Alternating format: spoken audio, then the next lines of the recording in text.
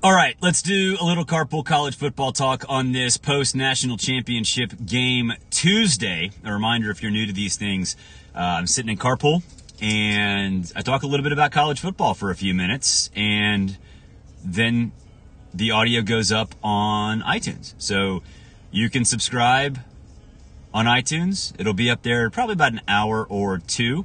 So we like to do this as often as possible. So if you have any questions, comments, you want to chat about something, throw them in the comments section. I'll try to answer them quickly. So this is rapid fire style. It is 2:57. Kids get out at 3, so this is going to be pretty quick. But really not shocked. I mean, Michigan earned it.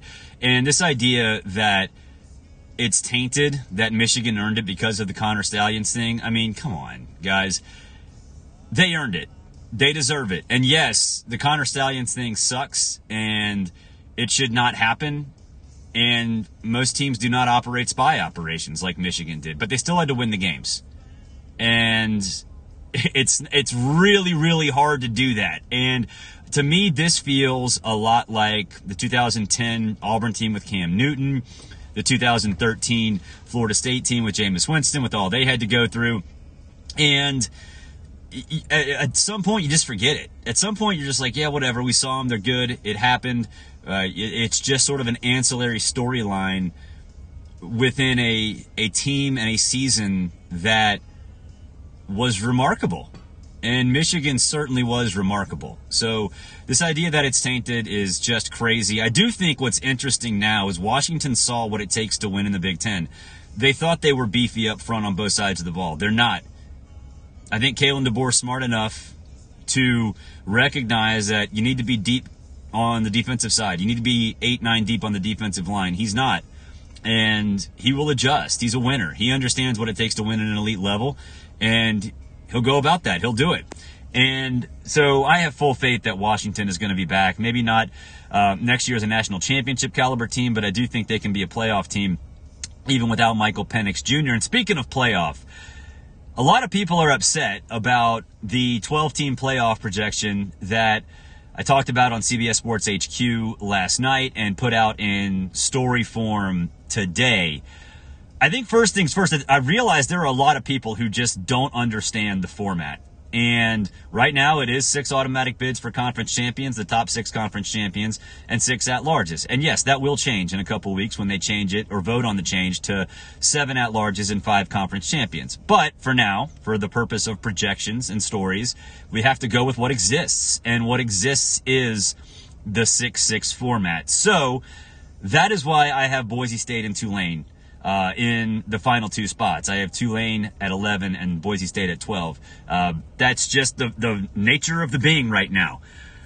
Now, with the others, I think a lot of people were shocked. Sorry, we are moving forward, so I got to kick it into drive for a second. But a lot of people were shocked to see Oklahoma State at number 4.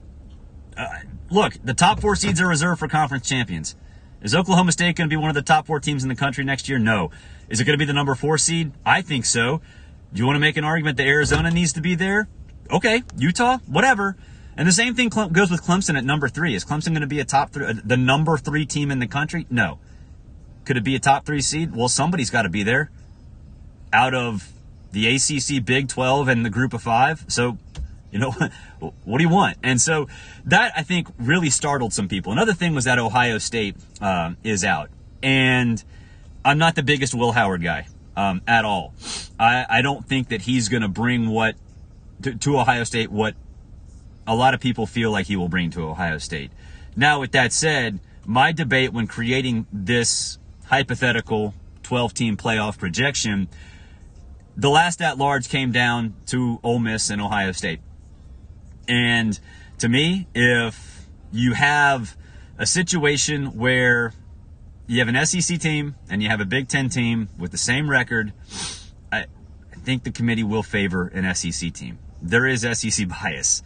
And to me, I think it'll be deserved because I think the SEC is going to be phenomenal next year with Texas and Oklahoma in there as well. So that's my thought process about Ohio State. Now, when the committee, not if, but when the committee changes to the 7-5 format, which will be adopted coming up in a couple weeks, then I'll put Ohio State in. Boise State will be out. Ohio State will be 11, and Tulane will be 12. So that's my thought process there.